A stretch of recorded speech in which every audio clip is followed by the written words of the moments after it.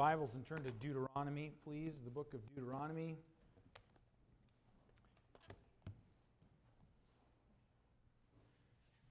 And I want you to find your way to chapter 8.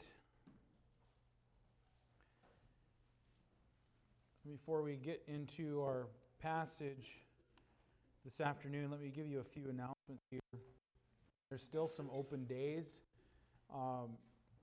to bring meals to the Ryan family, to be a blessing to them. That's still on the bulletin board in the hallway, and so you can help out with that. That'd be a great thing to be able to help the Ryans out, so please see the list on the bulletin board. Also, Pastor Humphrey needs to meet with Kara, Leah, Jordan, and Brother Girth in his office after the second service regarding camp. So those of you who are helping with camp and teaching, would you please see him after the second service. Also, many of you probably know this, some of you probably don't, and haven't made an issue out of it by request, at the person's request until now, but it needs to be told to you as a church family that Brother Frank is going to be moving out of the state, and he's going to be moving down to the lower 48, and in 2 weeks he'll be leaving, and so he's got two more Sundays with us, and then he'll be gone for good, moving closer to his daughter and things like that. And the last service that Frank is here, I want to do something special for him and just give him our thanks and appreciation and love for his faithfulness to this church over the many, many years. And it's always sad when we see somebody go who's part of our family, but the Lord is leading this way, and I don't have any reason to doubt that. And so he'll be making a new life in the lower 48, and we need to see him off that way. But make sure that you greet him and talk to him. He'll be here for 2 more weeks, 2 more Sundays, and then he'll be gone. So we'll be praying for you, Brother Frank. All right. Okay, I think that's it. I should get myself to Deuteronomy chapter 8. We're going to read the entire chapter of Deuteronomy chapter 8 here, and what we're going to find in this chapter is really an exhortation to obedience to the Lord, and how God desired and wanted to bless the nation of Israel, but many of God's blessings were really contingent on and dependent on whether or not they were obedient to what He said. And God wanted to bless them. God had rich blessings for them, but there was also a condition to them. And if you obey and you do what I'm telling you to do, your life will be blessed. Your life will be abundant. And that is how God deals with us as His children too. And that's what you're going to notice as we read through chapter 8. And so you follow along. All the commandments which I command thee this day shall ye observe to do, that ye may live and multiply and go in and possess the land which the Lord sware unto your fathers. And thou shalt remember all the ways which the Lord thy God led thee these 40 years in the wilderness, to humble thee and to prove thee, to know what was in thine heart, whether thou wouldest keep His commandments or no. And He humbled thee and suffered thee to hunger, and fed thee with manna which thou knewest not, neither did thy fathers know, that He might make thee know that man doth not live by bread only, but by every word that proceedeth out of the mouth of the Lord doth man live. Thy raiment waxed not old upon thee, neither did thy foot swell these 40 years. Thou shalt also consider in thine heart that as a man chasteneth his son, so the Lord thy God chasteneth thee. Therefore thou shalt keep the commandment of the Lord thy God, to walk in His ways and to fear Him. For the Lord thy God bringeth thee into a good land, a land of brooks and water, of fountains and depths that spring out of valleys and hills, a land of wheat and barley and vines and fig trees and pomegranates, a land of oil, olive, and honey, a land wherein thou shalt eat bread without scarceness. Thou shalt not lack anything in it, a land whose stones are iron, and out of whose hills thou mayest dig brass. When thou hast eaten and art full, then thou shalt bless the Lord thy God for the good land which He hath given thee. Beware that thou forget not the Lord thy God in not keeping His commandments and His judgments, and his statutes which I command thee this day, lest when thou hast eaten and are full, and hast built up goodly houses, and dwelt therein, and when thy herds and thy flocks multiply, and thy silver and thy gold is multiplied, and all that thou hast is multiplied, then thine heart is lifted up, and thou forgettest the Lord thy God, which brought thee forth out of the land of Egypt, from the house of bondage, who led thee through that great and terrible wilderness, wherein were fiery serpents and scorpions and drought, and there was no water, who brought thee forth water out of the rock of flint, who fed thee in the wilderness with manna, which thy fathers knew not, that he might humble thee, that he might prove thee, to do thee good at thy latter end. And thou say in thine heart, my power and might, and mine hand hath gotten me this wealth. But thou shalt remember the Lord thy God, for it is he that giveth thee power to get wealth, that he may establish his covenant, which he sware unto thy fathers, as it is this day. And it shall be, if thou do it all, forget the Lord thy God, and walk after other gods, and serve them, and worship them, I testify against you this day that ye shall surely perish, as the nations which the Lord destroyeth before your face, so shall ye perish, because ye would not be obedient unto the voice of the Lord your God. And the Bible is full of typology, and typology is something that's symbolic. This symbolizes or represents another thing, and the Bible is full of that. For example, gold typifies deity, and you know that with the nation of Israel, they were to carry the Ark of the Covenant. The Ark of the Covenant was wood that was overlaid with gold, and the Ark of the Covenant represented Jesus Christ. The wood represented the humanity of Jesus Christ. The gold represented the deity of Jesus Christ, and it was a picture that Jesus Christ is God in the flesh. Brass in the Bible typifies judgment. You remember with the nation of Israel that when they murmured and grumbled, the serpents came and bit the nation of Israel, and people were dying, and there was a serpent made of brass that was lifted up, and if they would look at the serpent, they would live, but the brass typifies the judgment of God. And there's all kinds of things like that in the Bible. The nation of Israel also typifies something, and the nation of Israel typifies the Christian life. There's a little bit of confusion sometimes when it comes to the promised land. What does the promised land that the nation of Israel was promised of God, what does that represent, and so on? And many people think it represents heaven. It's not what it represents. And sometimes our hymnals, like I'm bound for the promised land, and on Jordan's stormy banks I stand and cast a wishful eye. And Jordan represents, death and passing from death into heaven. That's not what that represents. The promised land would represent the abundant Christian life that God intends for his people to live and to have. Jesus said in John 10 and verse 10, I give unto them eternal life, or I give unto them life, and that they may have it more abundantly.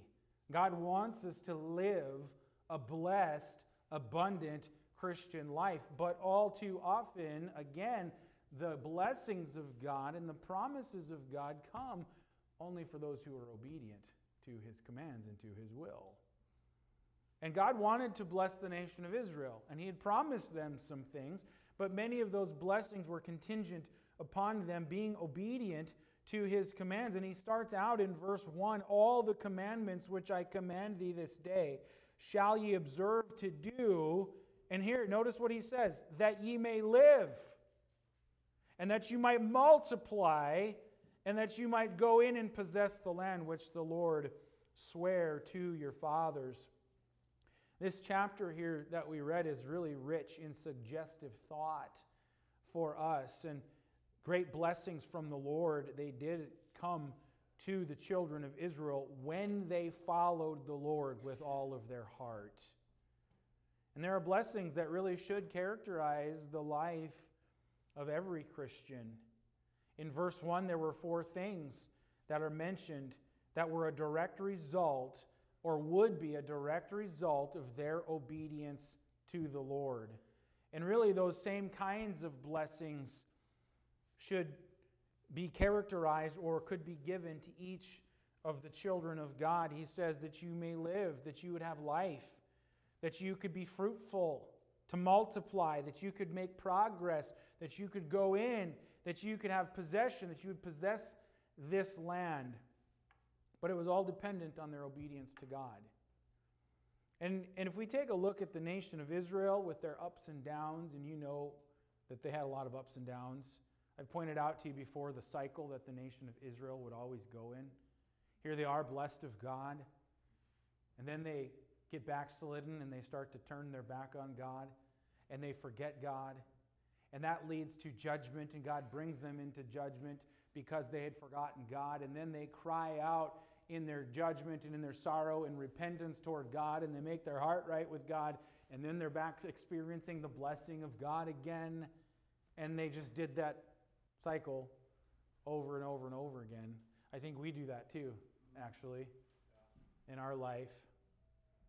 And nonetheless, God wants to give us great blessing. And if we look at the nation of Israel with their ups and their downs, in the journey that they traveled to get to where God was trying to lead them, I think we see some great parallels in the Christian life and what our life ought to be and the kind of life that God wants us to have and to live. And so we're going to look at a life of blessing this afternoon and from this passage of Scripture, and ask the Lord to help us make some applications in our life as well, okay? Let's pray.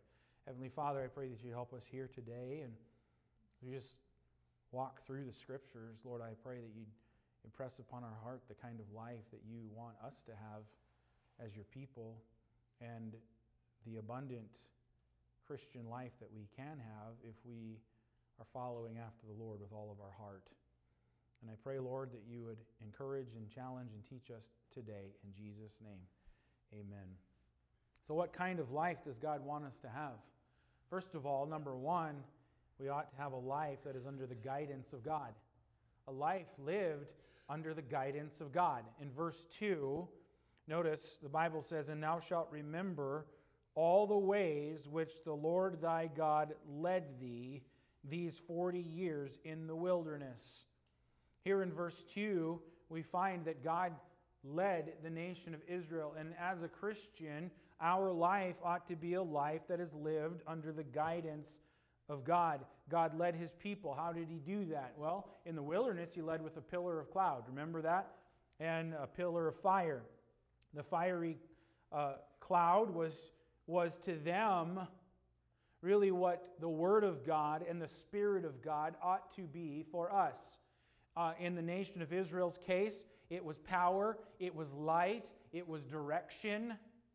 When the cloud moved, the people knew that it was time for them to move, and they followed wherever that led. And we can look at a couple of examples. Just keep your place here in Deuteronomy and look at Numbers chapter 14. Numbers chapter 14.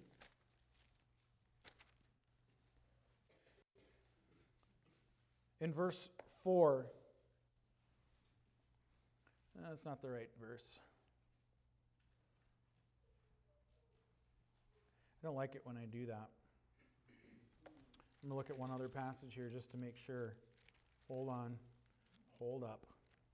It's going to be okay. Don't panic.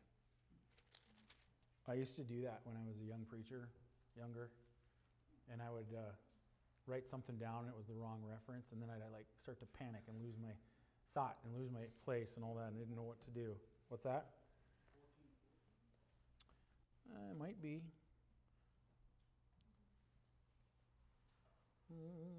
Yeah, maybe that is.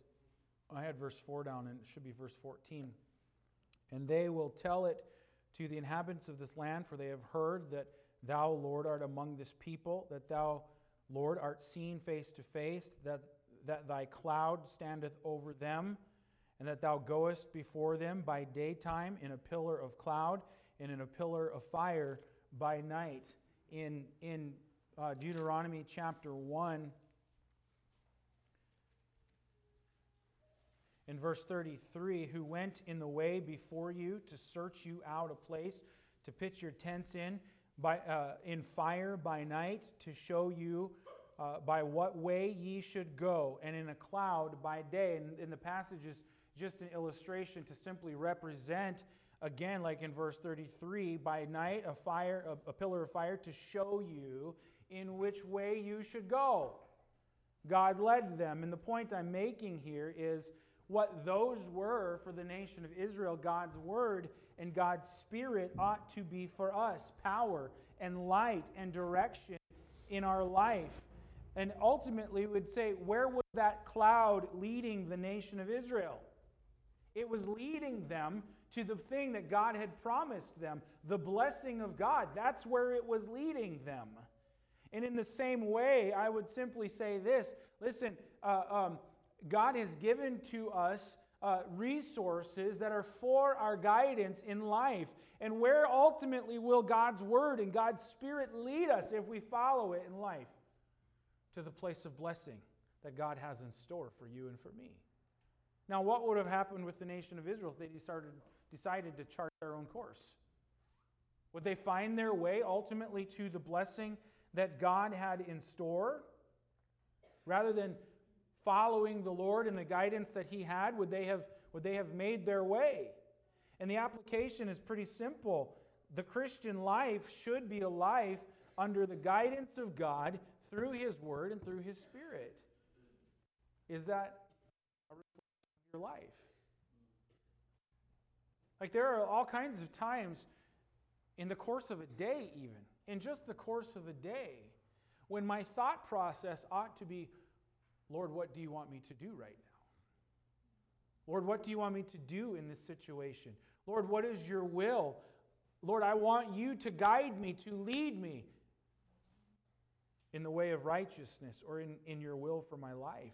Even in the course of a day, that ought to be the heart and mind. But how often do saints of God begin to chart their own course and never even really give a thought as to the will of God in this situation or in this particular moment of my life? Look at Psalm 119 with me. Psalm 119.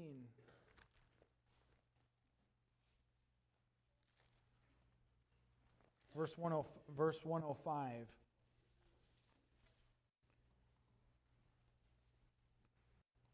Thy word is a lamp unto my feet and a light unto my path. The word of God is a lamp unto my feet and a light unto my path. You know that God is a God of direction and timing? Meaning that God has a course, a direction for us to go in life if we'll follow it, but He also has a time frame in which those things are to happen. And the Bible is telling us that the Word of God is a lamp unto my feet and a light unto my path, meaning that the Word of God shows the path in which I should walk, but it's also a lamp for my feet.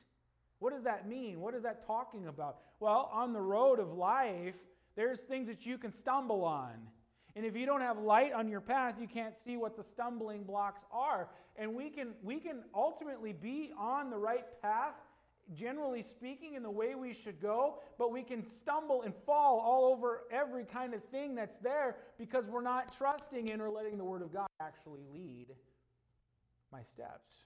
God is a God of direction and timing.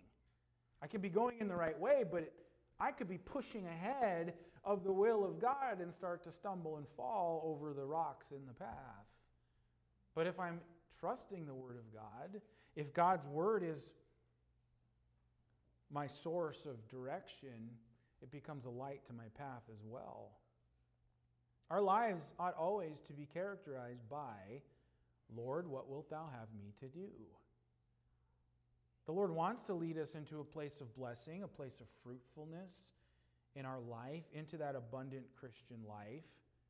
We would all say that we want the same thing, but often we set our own course. We don't really follow the leading of the Lord, and then all of a sudden we find ourselves in situations in life like, how did I get here? How did I come to this point? Why am I going through this and experiencing this? And if we look back and we might, and are honest, we might say, you know what, I actually wasn't following the leading of the Lord, and this is what it's gotten me in my life. We're never going to find real blessing and real joy in life if we are not intent on saying, Lord, what wilt thou have me to do? We can try all we want. We can go after all kinds of things that we want to go after, and they'll never satisfy. God said to the nation of Israel, I want you to live, I want you to have life, but you need to remember and you need to do what I've told you to do. Our life ought to be characterized as a life lived under the guidance of God.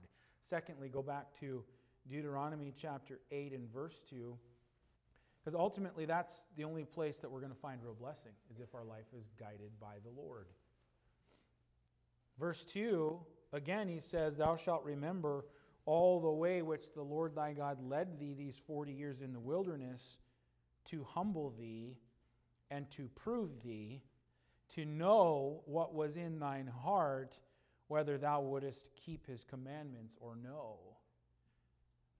For the nation of Israel, God allowed certain things to humble them, to test them. And you know what? The same is true in our life.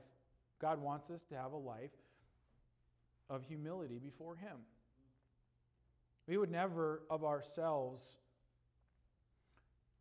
in our flesh, choose that self-humbling path, the hard path.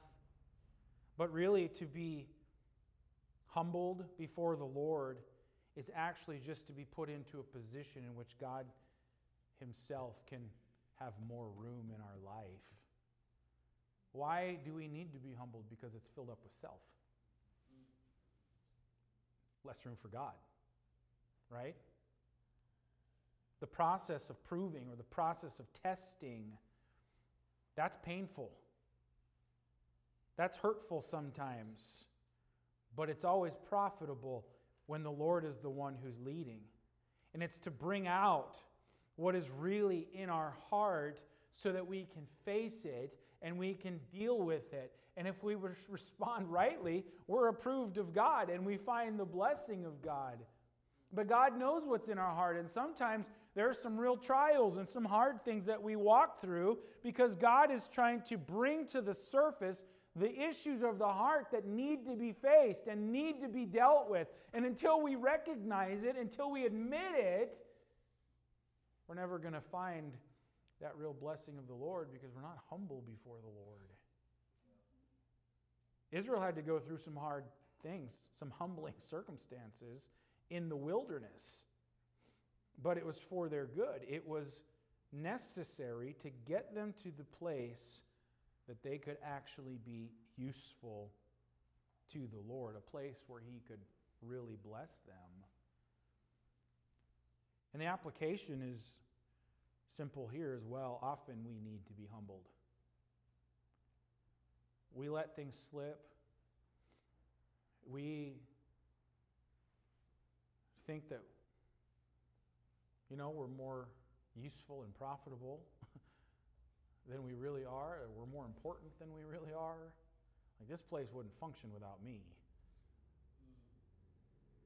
That kind of thing. And sometimes we need that humbling in our life in other areas too. Maybe it's not dealing with church, but just other areas of life, because I'm too much the master of my life, too full of self.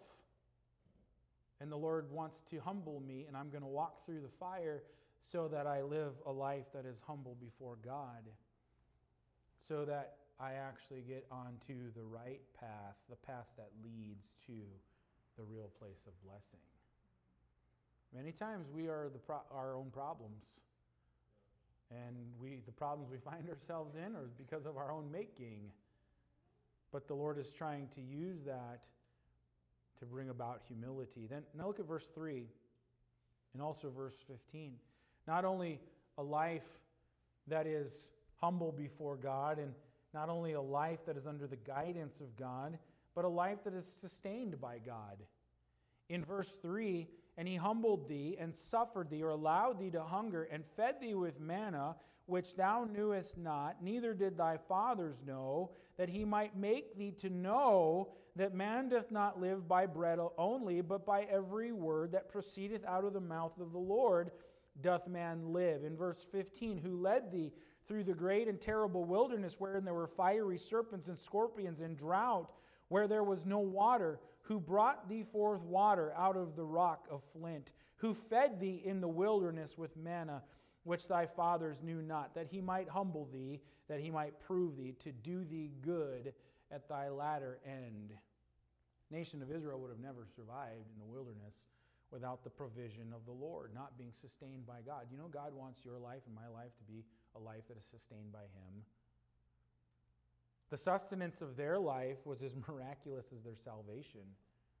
It was just as amazing to be freed from Egyptian bondage, and then to be fed with manna from heaven, and then to miraculously make water come out of a rock, and then for all of those years, God sustained them. But He does the same with us, or can do the same with us. The thing that sustains us is just as miraculous as our salvation. You know what? That's Jesus Christ. Jesus Christ not only saves, but He also satisfies in life if we'll follow Him. Paul said, for me to live is Christ. The only reason to live life is Jesus Christ. And what Paul is saying when he says that is there is no life outside of Jesus Christ. Where does real joy and real peace come from in this life? It's certainly not from accumulating wealth and trying to put all of our plans in place and build this life up. Millions have done it. Billionaires have done it, and there's no satisfaction in their life. Where does real peace come from? It only comes from a life that is lived in service to Jesus Christ. Lord, my life is not my own. Lord, what would you have me to do for me to live as Christ? And the Bible says that He's our strength, He's our shield, He's our joy, He's our peace. He's to be all in all. And we read words like that, we sing words like that, but do we really experience those truths? That He really is my shield, that He really is my joy, that He really is my peace, that He's all I need. The Word of God is there to sustain us as well. What do you need in your physical life in order to be strong, in order to grow? You need good nutrition, right? The same in the spiritual life. We need proper nutrition, good nutrition. Do you feed on the Word of God? Is it your source of strength? Is it your spiritual food? Or is it something that you basically will ingest on Wednesday and Sunday? The point that I'm making here is we're never going to make it. Our life is not going to be sustained. We're not going to find peace, contentment in our soul if we're not going to the right source. Look at verses 7 through 9. So we need a life that is under the guidance of God, a life that is sustained by God, a life of humility before God. In verses 7 through 9, we find a life of hope in God. In verse 7, for the Lord thy God bringeth thee into a good land, a land of brooks of waters, of fountains and depths that spring out of valleys and hills, a land of wheat and barley and vines, fig trees and pomegranates, a land of oil, olive, and honey, a land wherein thou shalt eat bread without scarceness, thou shalt not lack anything in it, a land whose stones are iron, and out of whose hills thou mayest dig brass. Here, in verses 7 through 9, there's given a description of the good land that lay before the nation of Israel, so that they were to forget the things that were behind and to press on to the good land of blessing that God had prepared for them. All of that was promised to them if they would only obey the Lord and give Him their hearts. That's what they had to look forward to. And the application here is, listen, we are to hope in God through our Lord Jesus Christ. Certainly it's a hope of His coming. We haven't experienced that yet. But knowing that we're going to see Him face to face, knowing that we're going to experience His presence, listen, that ought to motivate us in the way that we live this life now. We haven't received or experienced the full blessing of God, but we also know that God has given us some things to do while we sojourn here as we look forward to what He's promised us. One of those things is winning the lost, being a witness for Christ.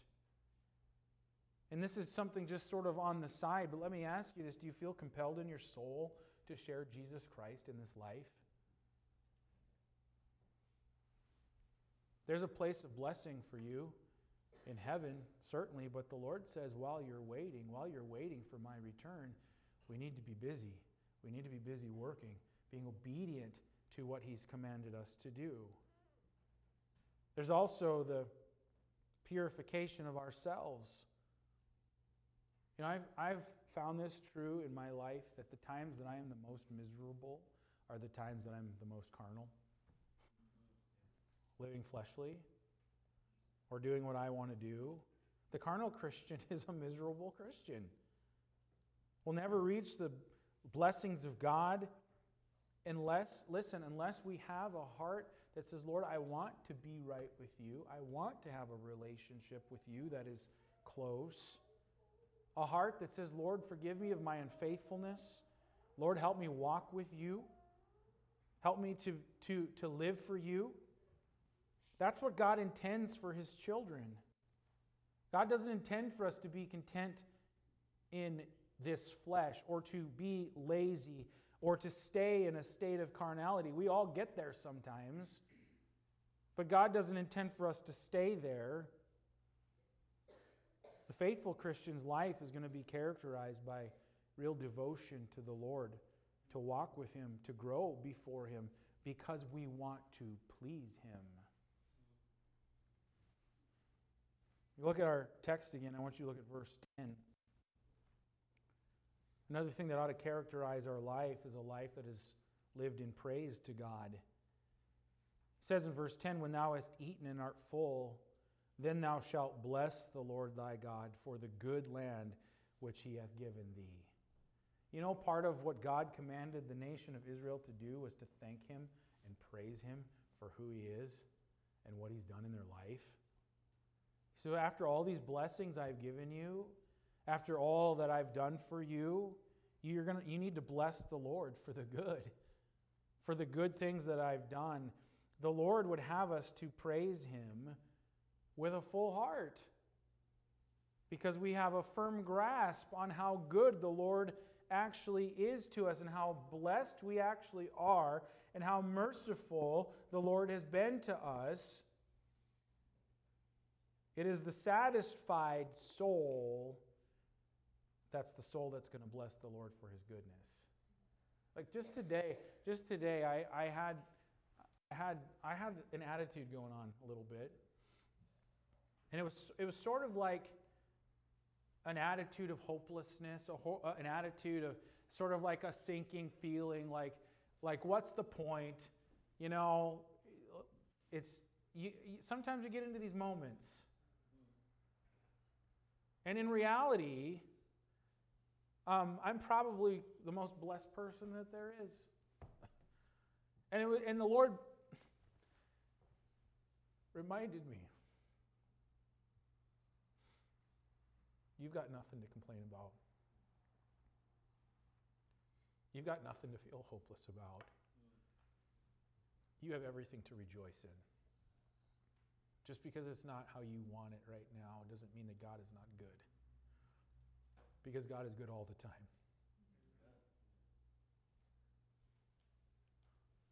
I had a little bit of an attitude adjustment from the Lord. Stop feeling sorry for yourself. Stop complaining and start praising. And start thinking about your blessings, about how good I am to you. I was like, you know, you're right. I'm an idiot. Part of it was being able to pray with my brothers this morning. But the Lord reminded me of some things. What I'm saying is, There's never a time when we can justly say, why isn't God blessing me and why isn't God good to me? There is never a time when we can say that. Not rightfully. In reality, even the most backslidden carnal Christian still receives blessing upon blessing upon blessing from God. Because He's that good. Not because we deserve it. But you know what? We'll never receive the richest blessings of God in a carnal, backslidden state. We'll never receive the richest blessings of God in a self-centered state. We'll never receive the richest blessings of God in a prideful state. No, the richest blessings of God are reserved to those who are obedient and faithful. The Lord said, you observe to do, and you're going to see my richest blessings. And if we have our spiritual head on straight, you know what? We're not going to be complaining. We're going to be praising. We're going to be thanking the Lord for how good He is to us. One of the first signs that I'm not where I should be with the Lord is when I start to lose my joy. I start to find fault with other people. I start looking on the temporal plane. Why do I do that? It's because I've gotten my eyes off of the Lord. And if I'm walking with the Lord where I should be, I don't have time for that kind of other stuff because I'm too busy thanking God for how good He is and recognizing His blessings in my life. And again, my eyes focused on the Lord, and all I can do then is to thank Him and praise Him because, wow, the Lord is actually really good to me and I don't deserve a lick of it. Thanks be to God for His unspeakable gifts. Amen. God is good to us all the time, and our life ought to be characterized as a life of praise to the Lord. Not a life of complaining. Amen? And God said to the nation of Israel, I'm going to bless you. I want to bless you. But many of my blessings are contingent upon whether or not you're obedient to me.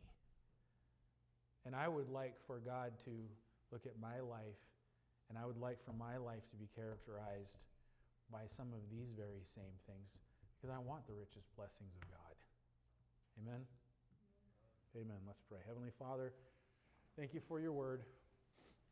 Thank you for its challenge to us, that it is a lamp unto my feet, a light to my path. Lord, that it's a mirror to show me what I look like and what I need. Lord, that it's a balm to the soul to give comfort and when I need it. It's protection for my life. Lord, I'm just thankful that you've given it to us and that we can look into it, we can live it, we can apply it, and then when we do, we can experience that abundant, rich, blessed life that God really wants to give His children. So Lord, I pray that you'd help us to examine our own hearts today, and Lord, we'll trust that you've used it to accomplish your will in hearts. Thank you for the day. In Jesus' name, amen. Let's just keep our